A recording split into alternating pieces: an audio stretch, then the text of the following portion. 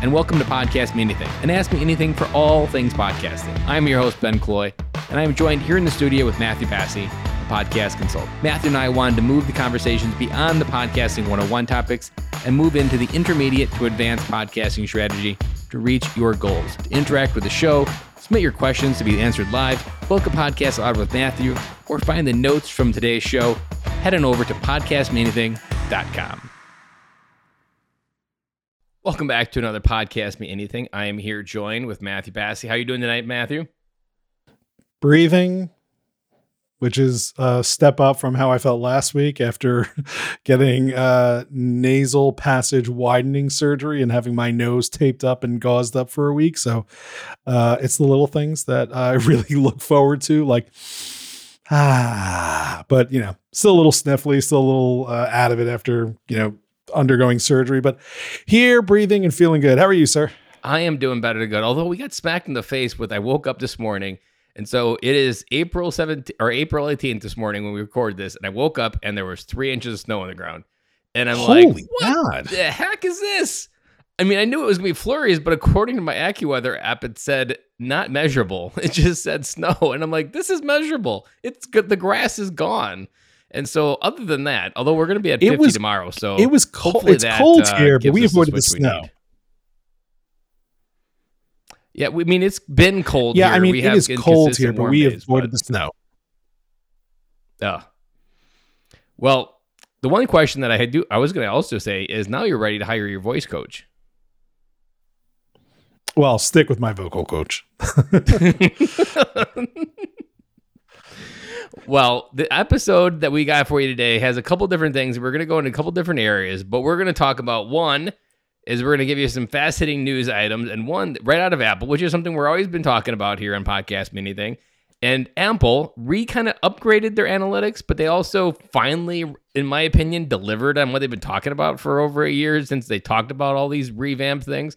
And so when you logged in there, Matthew, how excited were you to actually see some of the followers on your clients, on your own podcast? Like, you kind of just get a sigh of relief, like, yeah, I mean, we had seen this news pop in March and they said it would be next month. So like starting April 1st, I've been checking the analytics board to see when is it there. And finally, sometime last week, I don't remember exactly when, I saw people starting to post that they see their followers, checked out my board. And sure enough, there you go right there. If you hit your analytics tab, or if you go into any of your specific shows in Podcast Connect, you now have a followers number from Apple. And literally that's just the number of people who hit follow on your show. It was formerly the subscribe button. So very, very useful, good information to have. What I found to be super interesting about that follower number is that oftentimes the follower number for shows that we've been looking at and, talking to our clients about, the follower number tends to be higher even than the number of downloads in Apple. And I mean, I guess that's not that surprising, but with some shows that have a smaller footprint that are very niche, or right, like it's folks who are really using this just as a brand storefront kind of a, hey, we're very cool and we have a podcast. Like, I was impressed with how many more followers they had when looking at what their total download numbers were like and whatnot. So go to your Podcast Connect account, check out the analytics tab, see your followers, go in your show, take a look at the graphs. You can see, where you're getting these new followers, when more of them are popping in. If you're losing any, which, for bigger shows, you're probably seeing that kind of number, right? You're seeing like a net gain as you go month by month across the board there. The other thing I thought was cool was Apple has really been getting better just about connecting with us. Like, Apple sent out this email on the 13th, Apple Podcasts for Creators. And right, they were there touting their subscriptions and, making sure that this is how you can use it. Check out your follower data. They actually previewed a show. So they said, here's so-and-so's podcast, check it out. They gave you a little bit of how to grow your podcast. They even gave you a link that said 4 tips for a perfect pitch. Get your show featured on Apple Podcasts. And you click on that and it's a nice little, I call it a blog post, but more like an FAQ article with not only a bunch of tips and advice that Apple thinks will help you make your show stand out. In our experience, the one show that we got featured on there, they reached out to us. I'm going to call these somewhat requirements for getting featured on Apple. But in there is actually a link to what they call their promotional request form. And so you can actually submit a form, say to Apple, hey, we think we have a show that is noteworthy, that is interesting, that is fresh, and we'd like you to possibly promote it. So very cool stuff coming from Apple this month. And it left you with that feeling like we care. And it wasn't like just your big company care. Like they probably spent a week typing that email because they did it in a great Apple fashion of connecting with it, the right words. They didn't make you feel like they were talking down to you. And it was actionable. It wasn't just like a fluff email that like, oh, here, buy the latest and greatest, whatever. Like, no, it was actually connecting like, yeah, we want to help you get what you want to get out of your podcast. And I also was inspired as you were talking about that, showing us the followers. I almost wonder how far away we are from us getting YouTube subscriber type numbers visible when people visit podcast apps, of them showing the followers that are visible on this actual podcast, like people do on YouTube subscribers. And I don't really know any like psychology or marketing position that might like, other than you don't want to say how small you are. But at the same time, like it's a pretty straightforward thing. And it doesn't matter whether you're a small YouTube channel, they still show you that you have 2 subscribers. So I almost wonder if that is something leading up to us getting used to it, so that they put it in the front of the user to say, hey, this person is followed by 100 other people, which is a lot easier to get than reviews, because it's just kind of less trackable and less of a headache to try to collect reviews to say, hey, this person has 200 reviews as well. You know, that's an interesting thought. And as you were saying that, I was wondering what happens in their app store, right? What happens when you go to download an app? And I was curious because I don't really pay attention to those metrics all that often. What do they show you there?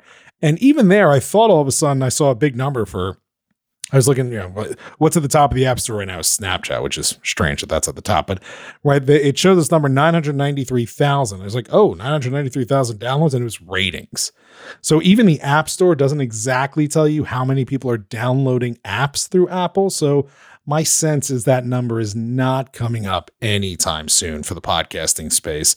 My fear is that you will have lots and lots of shows with big numbers and a much greater amount, probably, 5% to 95% with a much smaller number. That's not going to be a very compelling argument to people coming along and be like, oh, I should download that show. And it's like less than 100 followers. Like maybe I shouldn't download that show.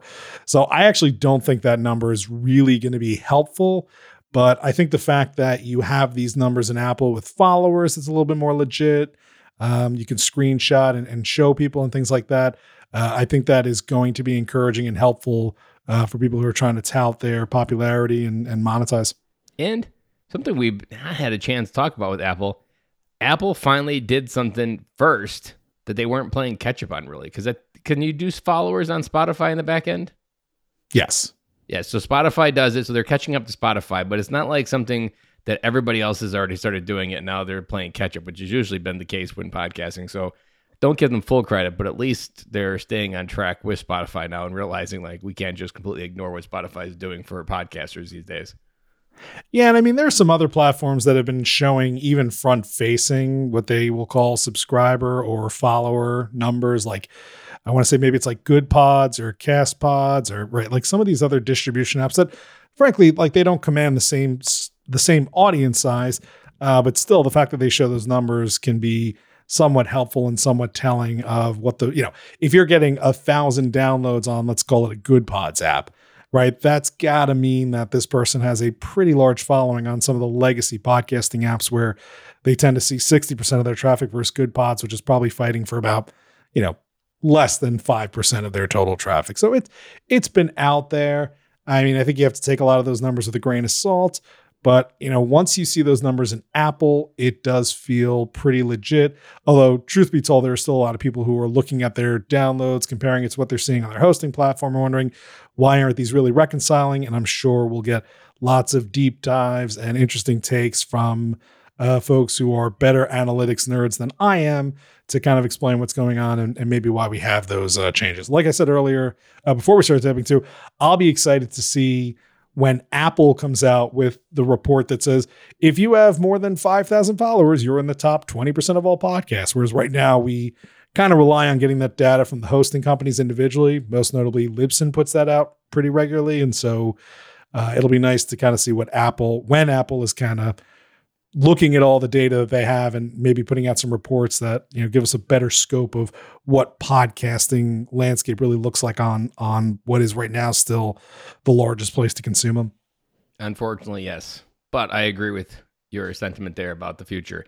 I want to go to a different article that you read this week about copycatting. And this is something that I don't think a lot of podcasters know getting in. They don't really think about, or they don't even really concern themselves with this idea that you're going to create a bunch of content and someone's just going to spend the energy to copy it. But it happens far more often than we think, and it can happen pretty easily as well. There's pretty good tech tools to just copy RSS feeds into a different place because it's just an RSS feed with all the information they need available. So when you first read this article about Soldier of Misfortune, what did you kind of think about when you were reading about this copycat article that was figuring out and redoing someone else's work? Well, so the interesting thing was, even before the article appeared in Pod News the next day, I actually got this Twitter thread served up to me in my timeline. I don't remember who liked it or who retweeted or whatnot, but I started seeing this thing. It was a tweet from a guy named Brendan I. Koner. I apologize. I'm probably butchering his last name as I do that, so my apologies, Brendan. He's a writer for The Atlantic, and he tweets back on April 11th, "This podcast series is a shameless ripoff of my Atlantic story from last April. No credit is given, and the creator did zero original reporting. He even mispronounces the main character's name through all 8 episodes." So apparently someone basically was reading this guy's well-researched, in-depth article and turning that into a podcast, basically retelling the story that this guy did all the legwork on to procure and publish in a very well-respected media location, which is The Atlantic. And so, right in this case, Brendan was like, I did all the work. You're ripping me off. You're not giving me credit. And even if you were giving me credit, how are you allowed to monetize this when you're literally just reading my words to you? Now, this happens if you actually look through the thread, and we'll make sure we post the link to his thread here about what's going on. If you go through the thread, it's not the first time it's even happened to Brendan, which, dude, sorry, that is horrible, and I'm sorry that you're dealing with this. But it certainly has happened in other places where people are basically going out there claiming to be doing really good journalistic podcasting efforts, or even just doing a podcast and basically just reading somebody else's book or passing off somebody else's work on their own, and they're able to monetize and they're able to grow. And it's going to be a little bit of a problem. Now, it's not unique to podcasting, right? This happens on YouTube. It happens on blogging. It happens in a lot of different places, but it's just kind of a shame to see it here. Now, most of our listeners, most of the people that we tend to interact with and work with, they're probably not going to be subject to a lot of this kind of stealing and copycatting. What you're probably going to see more often are people who are trying to copy maybe your name, your brand. That happens a little bit. Folks who might steal your closing questions. I've seen that happen a couple of times where it's no, this person kind of came up with that closing question. They own the niche on that. You need to move on. But truthfully, what we really have to look out for as independent podcasters are folks who are literally copying our RSS feed, publishing it through a different platform, and then turning on ads.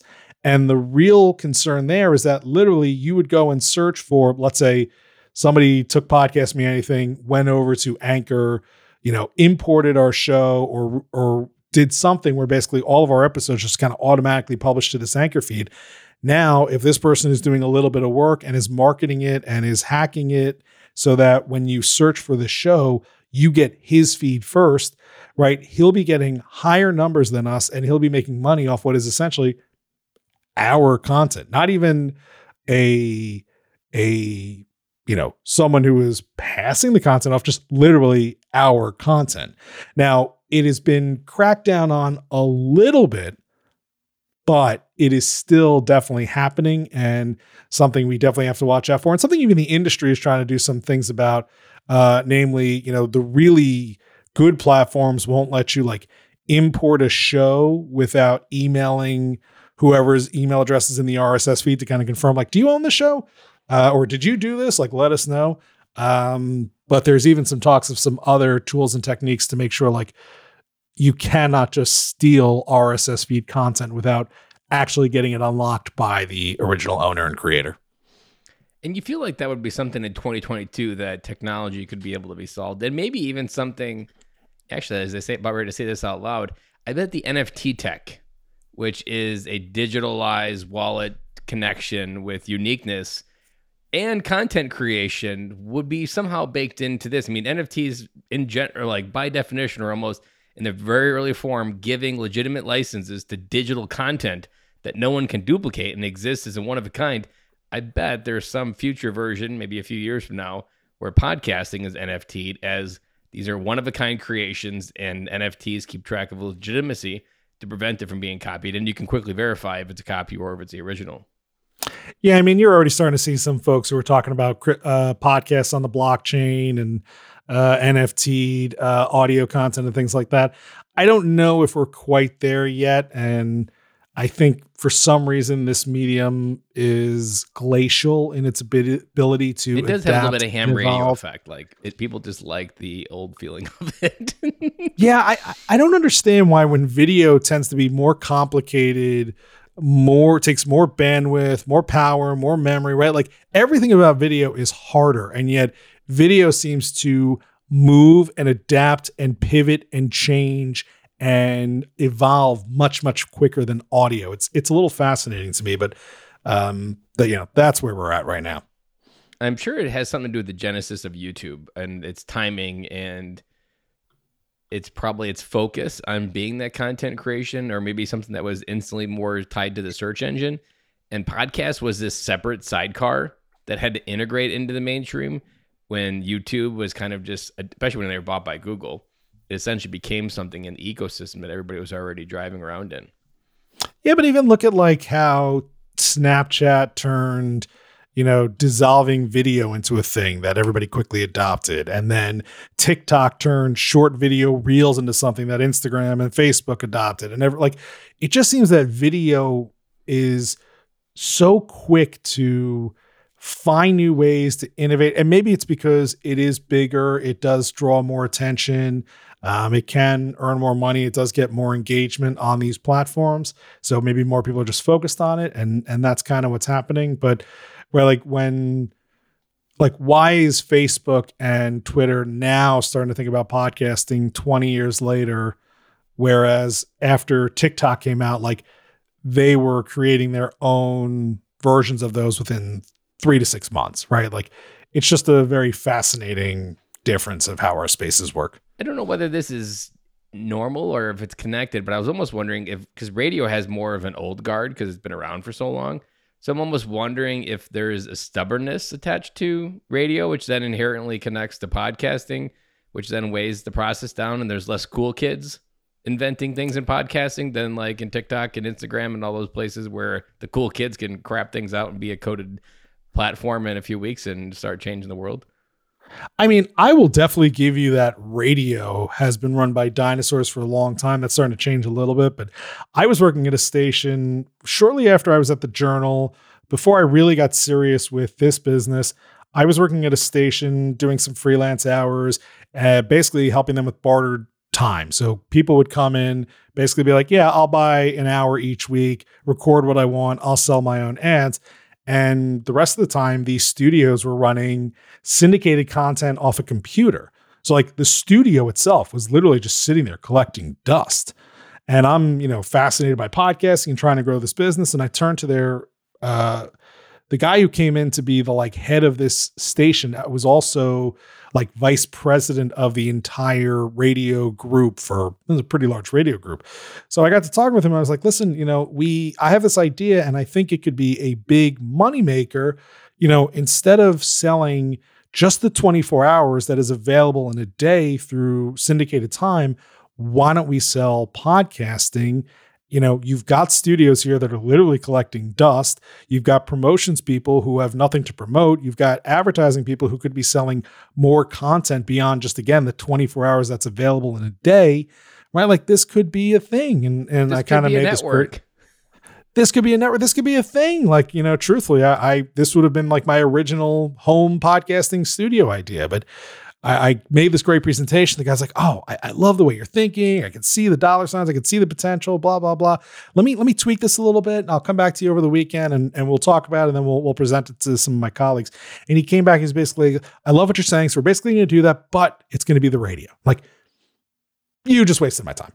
Like totally missed the boat on exactly what I was saying. Like the one piece of this that you are not understanding is we don't need to be limited by the 24 hours that are in a day. You can only jam so much content into 24 hours in a day on a radio station. With podcasts, I could fill those 24 hours an infinite number of times. And you are just not understanding that. And now that vice president has that thought of, man, he was ahead of his time. He probably doesn't even remember me talking about it. I doubt he's even in radio. If I had to guess, I would think he's gone and that station is out of business. So, but that's the world we live in. So I'll build my own studios and we'll do it ourselves. We'll do it live, damn it. Well, I want to open up something that before this podcast hit season 2, Matthew and I talked about it for a good 6 months. And we had several ideas of, we wanted to turn Podcast Mania thing back on. We had this idea of doing co-host and host, but we had no idea what we were going to talk about it. We wanted a format. We wanted something different, but we really didn't have a good baked idea. And what we want to deep dive on today is getting through that thick and focusing on one particular one today, and that is a narrative podcast. Because when you design these podcasts, it's not always easy on coming up with a format, and it can be difficult. Like I said, we just spent 6 months talking about how to get this podcast and what the right format. And even in the end, the 3 things we focused on was news, deep dive, and a question. Very simplistic, but 6 months to get there. How do you help people get there and focus on, even when they try to decide if they want to do a narrative, or even help them understand, what you really are talking about is a narrative podcast? I'm not sure if you heard of these before, but they could be a perfect fit for what you're looking for. And I think that's probably a very difficult thing for you to sell and even help them understand, but then also even maybe to implement as well. Yeah, the truth is we've actually fielded a couple of calls in the last few weeks from folks who are excited about doing a podcast and launching, and their emails are, can you do this? Can you do this? Can you do this? We're like, yeah, we handle all that stuff. That's great. And then we get on the phone with them. We start to talk to them a little bit more, and they start going deep into what it is they want. And most of them are saying, we want it to sound like NPR or This American Life, or, maybe a Crooked Media, not a Crooked Media, a Gimlet Media, podcast, or The Daily from the New York Times. And as I'm hearing these people talking, I'm like, I see. You looked up podcast narrative or narrative podcasting. You were taken to one of these companies, and these companies were like, yeah, we could do that, but it costs like $100,000 an episode. And you're like, well, but why is Matthew able to do this stuff for only a few $100s an episode? And the reason is because you have no idea what goes into this. You have no idea the amount of work that goes into this. So the difference between what we do, and truthfully, I after these couple of calls, I kind of looked at our COO, Sean, and I was like, it's not really worth our time, right? We are so busy that we don't have the capacity to spend 40 hours a week on one episode, right? When we are working 40 hours a week on 40 episodes, 80 episodes, right? Like our business model is just not the same. But, after fielding a few of these calls, I'm looking at Sean, I'm like, are we doing this wrong? Like, should we kind of flip the script and think about this a little bit? And yeah, maybe we'll entertain that notion. But let's talk about what kind of goes into a real narrative podcast, right? When someone says to you, I want this to be the tightest 20-minute podcast that I can get. It's like, all right, do a tight 20-minute interview. And that's never going to happen, right? Because most guests are not trained to interview that quickly. Or I want to do this, and I want this music, and I want this other voice, and I want to bring in a sound effect. I want to do all that stuff. It's like, and you still want us to do this for what is essentially going to be like 12 cents an hour when we total up the amount of hours it's going to take to produce this? Yeah, that's just not what we're here for.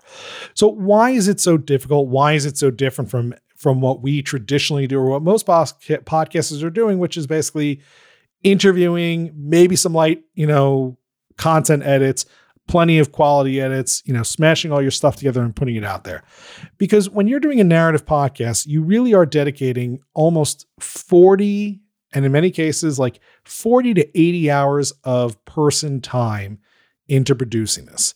Because let's take, for example, Serial, right? Serial, the original narrative podcast following the story of Adnan Syed, this kid from Maryland who gets, accused and convicted of murder, and it just doesn't sit right with, his friends, his family. They bring it to this producer and they're looking at the story like, yeah, this doesn't sit right with us either. Let's go find out what happens. It takes hours just to research this topic, right? You first have to kind of know, I guess the reason why it takes so long is because what you're really doing is you're kind of making a movie, right? You are drafting an idea, you are scripting out what the arc of your story is going to be, or where you think the story is going to go. Obviously, answers come a little bit different. And then you got to go out there and you got to shoot. And when you film a movie, right, you don't get 90 minutes of tape, call it a day, and then put it out there, right? When they are filming for movies that are an hour long, they're probably capturing 100 hours of film. When we're talking about documentaries, same thing, right? They are sitting down with people for hours and hours and asking them tons of questions and having them repeat their answers because they didn't quite get it in the way that they wanted to get it. And now somebody's got to go through all of that content. Somebody's got to find all the juicy bits in there. They've got to pull that stuff out. They've got to put it onto this timeline. They've got to make sure it tells the story. In many cases, if we're talking about journalistic narrative storytelling, we've got to fact check all of this work, right? It's not enough just to ask somebody, hey, what did you see that day? And they say this, and you just print it as is. Like, you've got to make sure that what you are putting out there is really what you think it is. So let's just assume vocal content alone. For a 30-minute podcast, you probably are going to want to collect at least 2 to 10 hours worth of content. Maybe not nearly that much if you think if you're not quite the journalistic narrative storytelling, right? Maybe you just want to interview someone and whittle that down. But even whittling down an hour interview into a tight 20 minutes takes time. You've got to listen to that content, listen to it again, pull the pieces, put it in the right order. And now what you probably have to do after that is you probably have to go back and you have to re-script your questions, or in what many people are calling kind of like narrate this podcast, right? Because when you're doing an interview, you have the luxury of being able to hear the previous context, the last answer, the long form of your question. But when you're doing a narrative podcast, you're trying to move these pieces along. So you have to set it up, like tell us the cut, tell us who this person is, play that piece of audio, come back, and now kind of move the story along. So one, you've recorded a ton of raw content. Then you've listened to that content over and over and over and over and over again. You've pulled out the relevant stuff. You've put it into an order. Now you're sitting there scripting all the narration that's going to fill the gaps. It's going to kind of help move the story along. In the meantime, while you're doing that, you're probably editing it all one more time, right? It's usually you have like an actual producer who is kind of like the hands working the audio, but then you probably have a series of either writers or copywriters or specific editors who are the ones who are kind of going through that content and making sure that this is a coherent story, which is not easy to do. So let's just kind of speed this along a little bit. Let's assume you've put in a solid 10 to 20 hours of work just to take that recorded content and put it into the story that you want to put it. That's not to mention the several hours of pre-show research, several hours of sourcing your guests, scheduling their time, doing your research on them. Let's just assume, right, 10 hours, you've recorded your audio, you've pulled out what you want, you've rearranged it, and now you've added your narration. Now you still have another challenge, which is bringing in additional sound elements to move that story along, right? Really good narrative podcasts from the likes of an NPR or This American Life or whomever, they don't just tell you the story, they give you a feeling for the story. And they do that with sound effects. They do that with, and not just sound effects like, right? Like, that's not what I mean, but like, so-and-so is walking through the woods and you kind of hear the crunching on the leaves, right? This is what's often, I want to say, is it gaffers who are the guys who go out and pick up that kind of stuff, or Foley. I think it's Foley is the word that I'm looking for. And sorry, my brain's a little foggy, so I know I'm getting that wrong, and apologies that I did. And people who do this work are awesome, so sorry for the disrespect. It's not you, it's me. But right, like, you might want to be including a little bit of environmental noise to kind of help move that story along.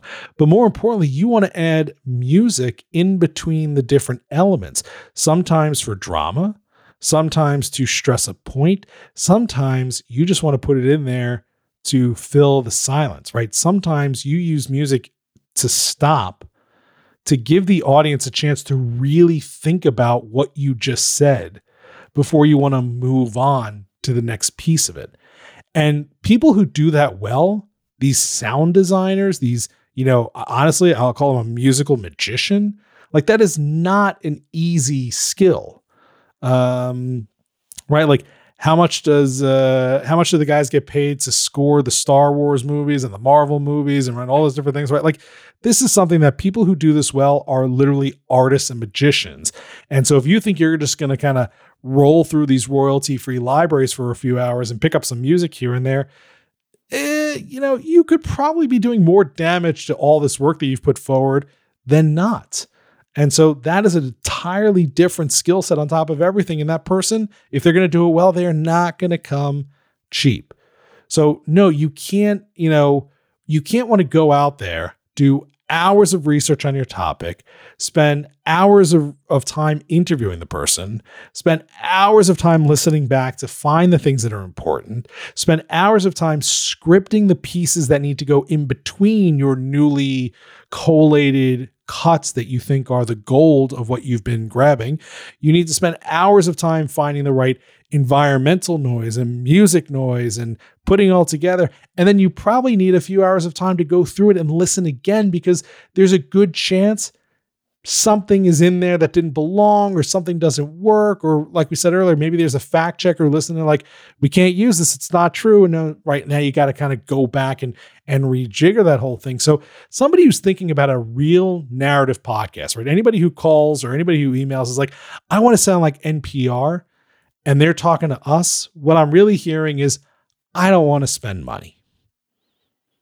But that's also the reason why the people who do this kind of work command, typically earn so much for it. Because if I'm a Wondery, if I'm a Gimlet, if I'm an NPR, if I'm a New York Times, whatever, I am not investing that kind of human capital into something that's not going to give me a return on my investment. And so if I have just spent 80 hours of people's times, and assuming even at a low discount rate of $20 per hour for these people's time, which what I am telling you is not anywhere near what they deserve or what they're worth. You're probably tripling, quadrupling, or whatever that number to get there. But right, with 80 hours if you have 80 hours from someone at $20 an hour, that's $1,600 right there for that one person. And we've probably brought up about 5 or 6 different people. So right there, you've spent about $10,000 to put out this podcast. And that doesn't include all the time you got to spend with marketing and website and equipment and all those different things. So I don't say that I discourage people from getting into narrative podcasting. If you've got the right assets, if you've got the right story, you should absolutely do it. But, know that you cannot do it very well cheaply. There are some people who do it really well cheaply, but you will probably see that person is spending their entire life doing it, and it is draining from them. And if they are not successful, it is that much more frustrating. So you have to have a real sense of what you're trying to do, why you're doing it, why it's important, and how are you going to make that return on this investment, because it is a massive investment of human capital, actual capital, blood, sweat, and tears, all that different stuff. And I'll stop here because I'm sure I've created a few questions in your mind. You definitely have, but I wasn't expecting a wind it up and let him go moment. I'm really thinking like you had a lot to say for a long time on this, and I'm really glad that we had a chance to get it out there because now you're going to sleep a little bit better. You know, I imagine if I had planned this like a narrative podcast, I could have told that whole story in about 3 minutes. And yeah, even before you're like, when you brought this up, I was like, I don't know how much I could do on this. But yeah, once you start talking about it, you're like, this is a lot. That was an excellent riff, not a rant. Riff. It was a lot. It's a lot of work, right? NPR has teams of people, right? When they are hiring for their staff, they are hiring a sound designer whose entire job it is to listen to podcasts and create that music. That's all they do. Or there are people who do this, you know, the hired guns like who do 15 instruments probably. They're like the guy from Mary Poppins. I can't think of his name. Yeah, Dick Van Dyke with the drum on his back and the cymbal exactly. and the That's knees. That's what a sound designer is. That's what they are in their head, at least. Yeah, I mean, or you're bringing in a gun for hire and you're talking thousands and thousands of dollars. I mean, just to score a podcast intro, right? Like if you were really going to some talented people to get podcast intros created, sure, you can go to Fiverr and some other places and get them for $30 here, $100 here, $250 there. The first time we ever reached out to a commercial music writer, somebody whose job it is to make music for advertising, and said, we were thinking about hiring you to do music for our podcast, he wanted $10,000. No joke. Like, he just like, yeah, it was just like what it is. Yeah, it's $10,000 to do that. And I'm just like, I have $10. Now, it wasn't my $10, it was my client's $10, but right when I went back to them and I was like, yeah, he wants 10,000. Like, yeah, we're never gonna make that back. No. So let's try something else. So a couple things popped in my head. One is it's not impossible, but the one thing, and I was thinking of like a smell test. Of like, what's a smell test for narrative? And the first one that came to mind was, are you an indie podcaster? If you are, you probably failed the smell test because an indie podcaster going right towards a narrative, there's still a steep learning curve in podcast. Even use your own voice, understanding how to ask good questions. As an indie podcaster, you're better off just starting at podcasts, getting good at interviews, and then realizing, you know what I really want to juice up my life with? A narrative podcast. It should be a part 2, not a part 1 if you're an indie podcaster.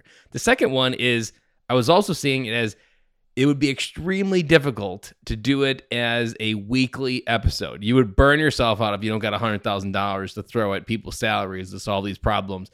And you would almost do it as a year-long life project. Like this would be a project you would do all year, prepare like 10 episodes, and it would launch all together.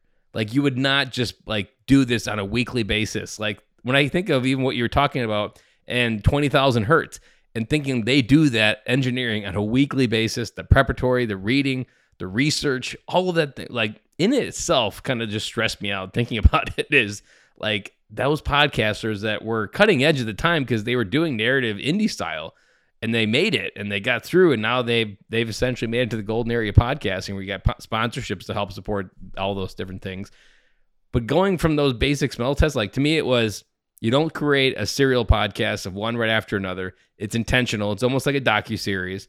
You make sure that you have the skill set already to make sure your time is valuable. You don't go into narrating to learn the skill. I mean, you may, but if no one's going to listen to it if you're just trying to do it for that. And I think you're going to sharpen it a lot better and understand and meet new people that maybe could help you along your way if you did an interview show before you decided to start your podcast. And there was also one I didn't connect it when we first started this, but have you ever seen the Hulu series Murder in the Building? Only Murders in the Building. Yes. And it reminded me of what we just talked about and how these like 3 idiots essentially create this docuseries narrative podcast without any help. They just do this recording on a microphone and carrying this crap around. Makes it look easy for anybody, but I'm sure it's a magic of Hollywood. Well, and even there, they don't make it easy, right? They've got a producer, they've got a voice, and they've got a researcher, right? You've got Martin Short, who's acting like he's producing it. He's got to get everything together. He's coaching Steve Martin, who's doing the narration. And then you've got Selena Gomez, who's kind of really doing the investigative work because she's got a personal interest in the story. I'm not going to ruin it. But yes, even they make it look easy when it probably wouldn't be. But I want to go back to your first point about independent podcasters, because there actually are some really, really talented independent podcasters who can do this kind of podcast work. But what I have found in the many of those cases is that they are not doing interview-based shows. So one of the first, what I'll call a narrative type podcast that I listened to was a show called Time Suck with Dan Cummins. Absolutely love that show. Oh, it's phenomenal. Dan Cummins is basically doing the comedic version of Hardcore History with Chris Carlin.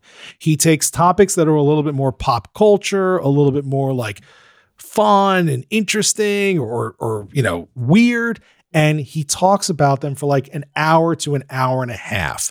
And there's no interviews, right? He's not bringing anybody else on. He is basically scripted this entire thing, and he's basically reading it. And he's got help, right? Even when he was just starting out, like maybe when he was first starting out, he was doing most of it as on his own. But even in the early run of the show, as it was getting bigger and better, he had lots of volunteers who were helping him source material and do research for it. He had a producer who was helping him record and cut it out, like, edit his mistakes and stuff like that.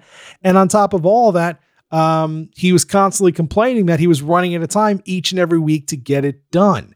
And what made him really crazy was that what he would do was for every 1,000 reviews that the show got, he would do a bonus episode.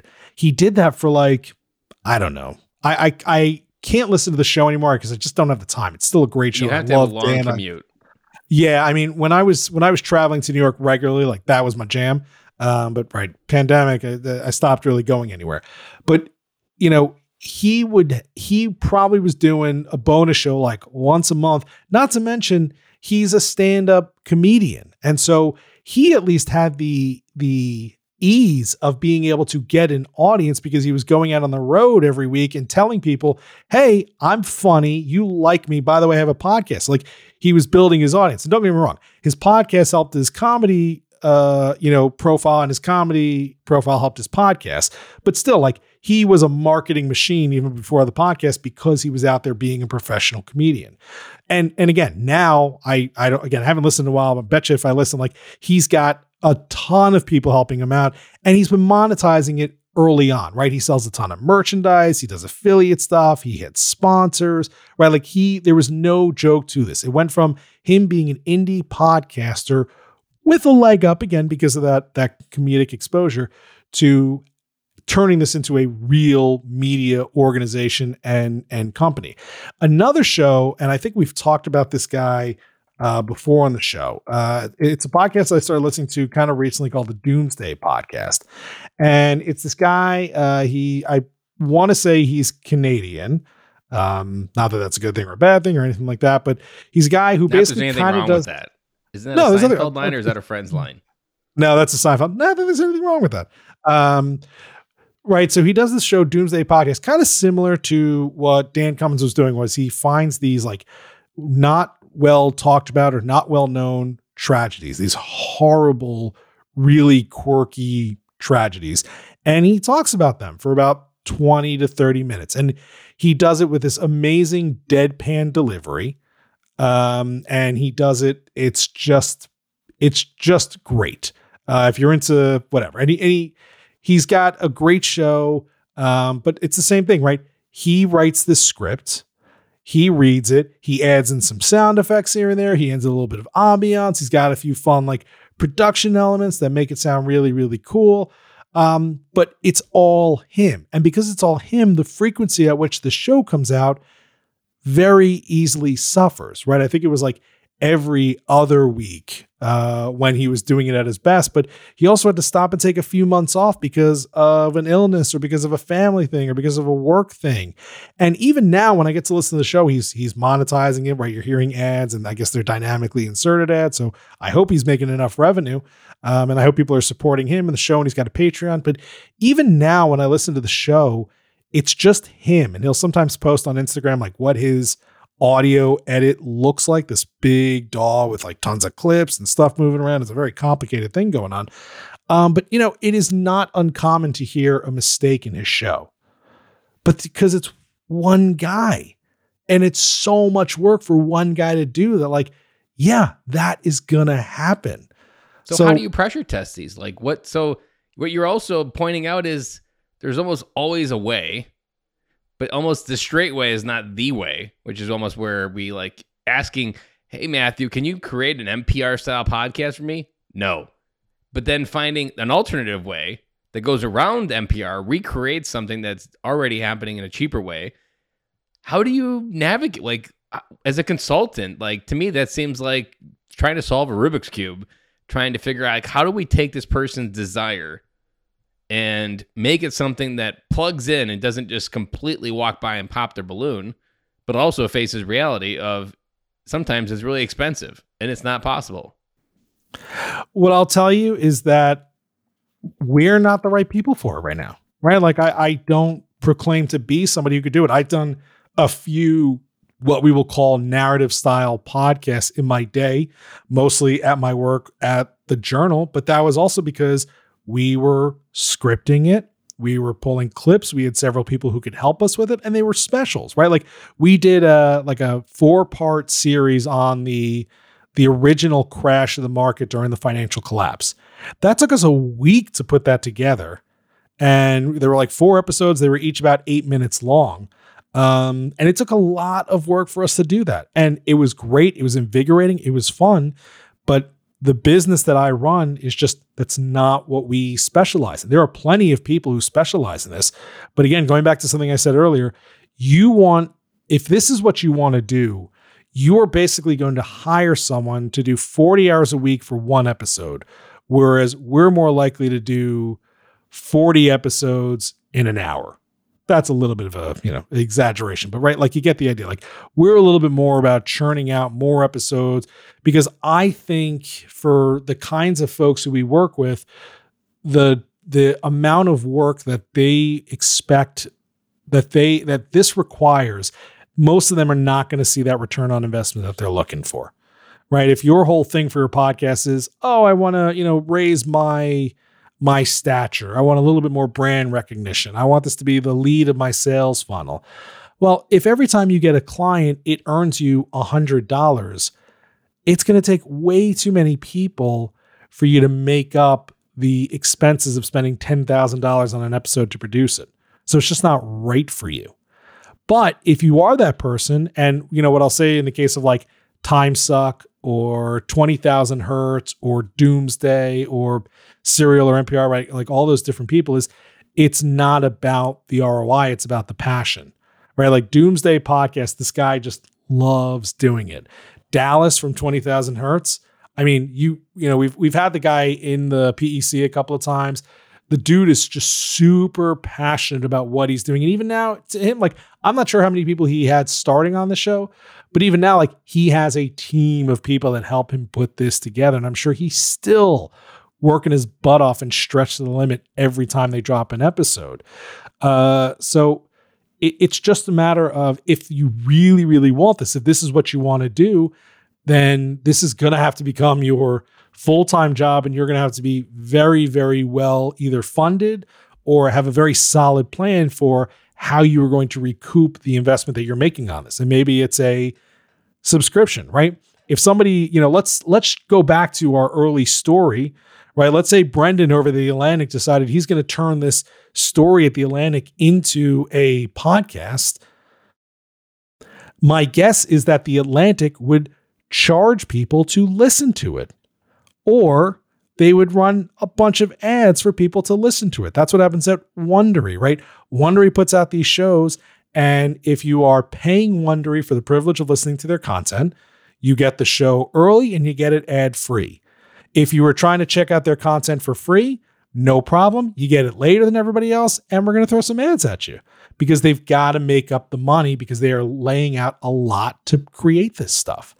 So the question becomes, is if you are a business that's using podcasting, it's probably not right for you. But if podcasting is your business, just know this is a full-time job, creating narrative podcasting. And it is not just one, it is a lot of people's full-time job to put out one podcast. Listen to the credits of any high quality show. It's why Serial doesn't put out episodes every week. They put out, like you said earlier, 10 episodes once a year, if that. I don't even know the last time they put out a season of Serial.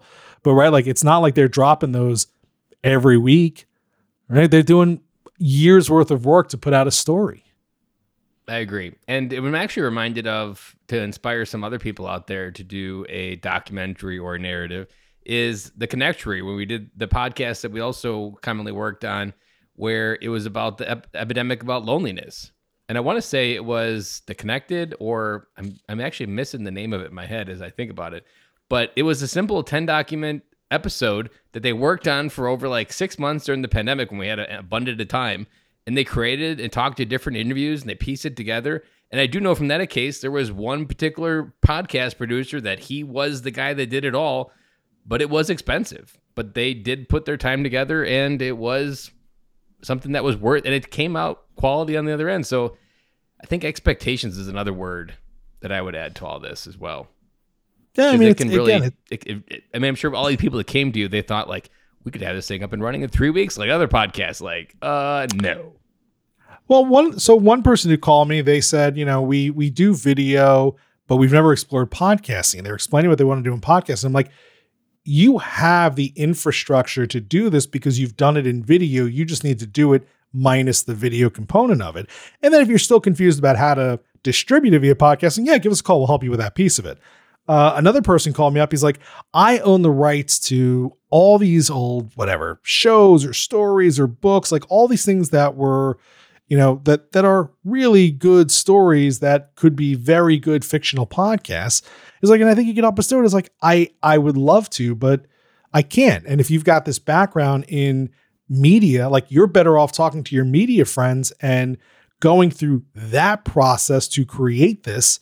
And then once you've got it created, if you need help with how to distribute it, yeah, we'll help you with the podcasting aspect of it, but it's a production, right? We clean up, we produce episodes. Most people, they clean up, they produce episodes. A lot of people, they just read stuff or they just talk into the microphone and let it fly. That's okay. I'm not knocking it, but it's fine. That's, this medium doesn't have restrictions on it.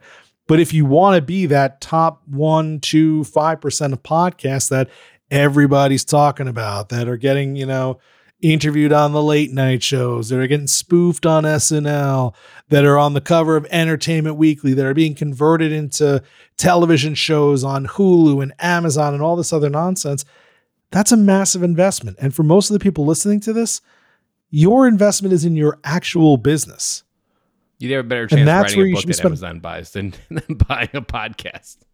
And most of these people are going to have a better chance self-publishing a book too. But the point is, you have a business and you're going to use a podcast to help your business. You are not in the business of podcasting. It's a little bit different. Now, plenty of people start that way. They grow a show, it becomes successful. Now they become in the business of podcasting, and now they have teams and other people. And maybe then they can start to explore this kind of stuff. We have one client who every other year or so decides to do a big special where he interviews a bunch of people. He goes through, he reads all these transcripts, he highlights the clips he wants to do. Then he comes back and he reads a whole bunch of narration to go in between the different clips that he's pulled. But it takes him hours and hours and hours. It takes us hours and hours to help him. And I'll tell you, we probably have to go through about 8 to 10 versions until they feel like it's right, because there's a lot of editing and re-editing and more editing. So yeah, I would say like, it's fun to think that you're going to do narrative podcasting, but if that's your game, like go, work for somebody else first, see what it takes, get that kind of inside baseball look at it. And then if you're going to do it, like be prepared to invest a lot of time, a lot of money, and have a plan for how you're going to recoup on that, or, know that you better be selling that before it even launches. I'm going to selfishly ask a question before we go into the question for this episode. If I gave you $100,000, what narrative podcast would you want to create? I feel like you have one that if you had $100,000, you'd be like, I have this one on my heart that I would just dump that money into to create. No, honestly, I don't. I mean, I've listened to a couple of like fiction podcasts that I think are interesting, and I wish I had time to listen to more of them. I'm not really, I don't really know what I would do with that $100,000 right now. There are people who are better at finding those stories and searching them up. Like, I like interesting stories, but I'm not sure which one I'd want to tell today. Why, you have one? Well, other than those news podcasts that I hinted at last week about how did we get here and what was the other one? How did we get here and have we been here before? I think those two narrative podcasts would be really good, and I would put my $100,000 on those because I think people would really understand the thread through time of like what were all the sequence of events that got us here. My problem is that I'm one of those guys who everyone's like, life's the journey, not the destination. I'm like, I want the destination, right? Like, I want to be able to say that I'm doing a podcast, show like a 40-second like podcast production montage, and then see the results, 10 minutes later. I don't know if I have the patience for all that, but I wish more, like, part of me wants to see podcasting be more successful so that we can get more good storytelling, more better storytelling. My kind of like pie in the sky dream one day is that someone is able to use dynamic insertion technology to kind of create like a choose your own adventure podcast one day. Like, I think that idea would be kind of fun and cool, but I think we still got some time on that. True. You would have to take the $100,000 and start investing in a couple coders to figure out how to take that tech and probably blend it with some AI and create a few babies with it as well to create some new technology that probably doesn't already exist. Yeah, I mean, I have other ideas for $100,000, but none of them are on narrative podcasting yet. True. Well, the question I want to ask you is a selfish one. So we did not have a question submitted. If you would like to submit one for Matthew to answer live, if you've got a podcasting itch, like you're losing sleep over this, head over to podcastmeanything.com. There's a microphone on the side of the website. Submit your question. We will answer it here live. And I'm going to take by the way, just jump in the Facebook group and post it there. We've had a bunch of new people sign up for the Facebook group, and happy to just see your questions right there. We'll check them out and we'll include them in the show. True. It is 2022. There are all multiple channels where we can reach Podcast Me Anything. The question I want to ask, and it was a selfish one that I've been thinking about, and we've never talked about it, which could be a deep dive in the future, depending on where you go with it. Have you ever seen people use podcasts, RSS feeds for course distribution? For like if they have a course or something like e-learning platform and they use podcasting to put the audio of a course inside their listeners or the student's hand to be able to consume it quicker on the go. Is that something you've ever seen done or considered being done, of using it as like lesson 1 is now in this episode and something like that? Yeah, I think we've definitely seen people, play around the edges of that or create that kind of stuff. What my guess is that, though, you don't see a lot of that on the public facing podcast. Because again, if we're talking about a course, that's usually something people have to register for or pay for or get credits for. And so there's probably a little bit more restriction on that. That's the kind of thing that you would probably want to put on like a Supercast or a Patreon, or even like the back end, the new subscription tools from Apple that people can pay for it, so that it's available as a podcast. It can be released in a subscribable format, and you can get a notification every time there is a new lesson or course or something like that in there. But I'm sure there's plenty of it out there, but I suspect a lot of it is behind paywalls and other guards, so that it's not just going out there for anybody to steal and use. My original thought was thinking of like even how the Captivate have the nice, beautiful links that when you put it in a browser, it pops up with the embedded player, of even something like not even worry about distributing it or publishing it, like just using the Captivate type system for storing it and like including a link into an email that sends you it on Monday. And this is your content. You click this and it clicks play, of putting that content. Because I've always like the crux of online courses is no one creates the time to sit in front of their computer to listen to it. And I know within my coaching, I always deliver audio within the program so that way I know they're busy, my clients. So I'm putting the content in their places where they could listen to it, like at the gym. And I'm thinking in my also had some of the other things that I've had is using it as a lead magnet, like creating like a 3-episode specific podcast as a lead magnet, because different things that I've done is like doing a freedadcourse.com is my URL on different podcasts, and pumping that right to a specific podcast. Like, hey, check out this Free Dad course. It's 3 episodes. It walks you through boom, boom, boom, and using it as like a specific way to provide quick content. Because the biggest thing with any content delivery is people are extremely busy, and that has not gotten any easier in their life in the modern world of trying to sell things as well. No, and I guess again the other reason why I think the public facing doesn't work is there's no tracking, there's no accountability. You can't I know some folks who have actually reached out about, hey, we want to do this as like credits for certification or whatever. And the problem is how do we ensure that the person actually listened? And right now it's usually in the form of like a follow-up quiz or, something like that. Unless you're using a internal closed off garden system where you can actually track the plays and the progress and things like that. But yeah, I mean, there are lots of ways to use this medium. We are only limited by our imaginations. Agreed. And I also have something I bought from hanging around you too much, because what is the company that does all the different trials when the company products just always launch? You have an addiction to it. AppSumo. There was an AppSumo for this new podcast, the host company, where it was like audio subscriptions, where they have a specific app and you load all your audio in there and it delivers it kind of in a drip content. And that's essentially where freedadcourse.com is sitting right now. But it was this way of I want something that someone can just sit in their truck and listen to on the way to work and be able to consume some type of free content, but then also be able to get their email address was the kind of a key requirement in there. Because if I just went to the podcast player, I wouldn't get their email to be able to communicate with them. So my brain's been going on this for 3 years now. So I was really curious, where has your mind gone? But you answered the question. So if you want to do a deep dive on it in the future, you let me know and we can go even more into that and I can expand my thoughts or what I see as some of the things that I often think about with that context. Well, maybe we'll turn the tables and see how your experiment is done. Well, that always works. And I did offer that as well, of turning the tables and you picking my brain for a little bit here.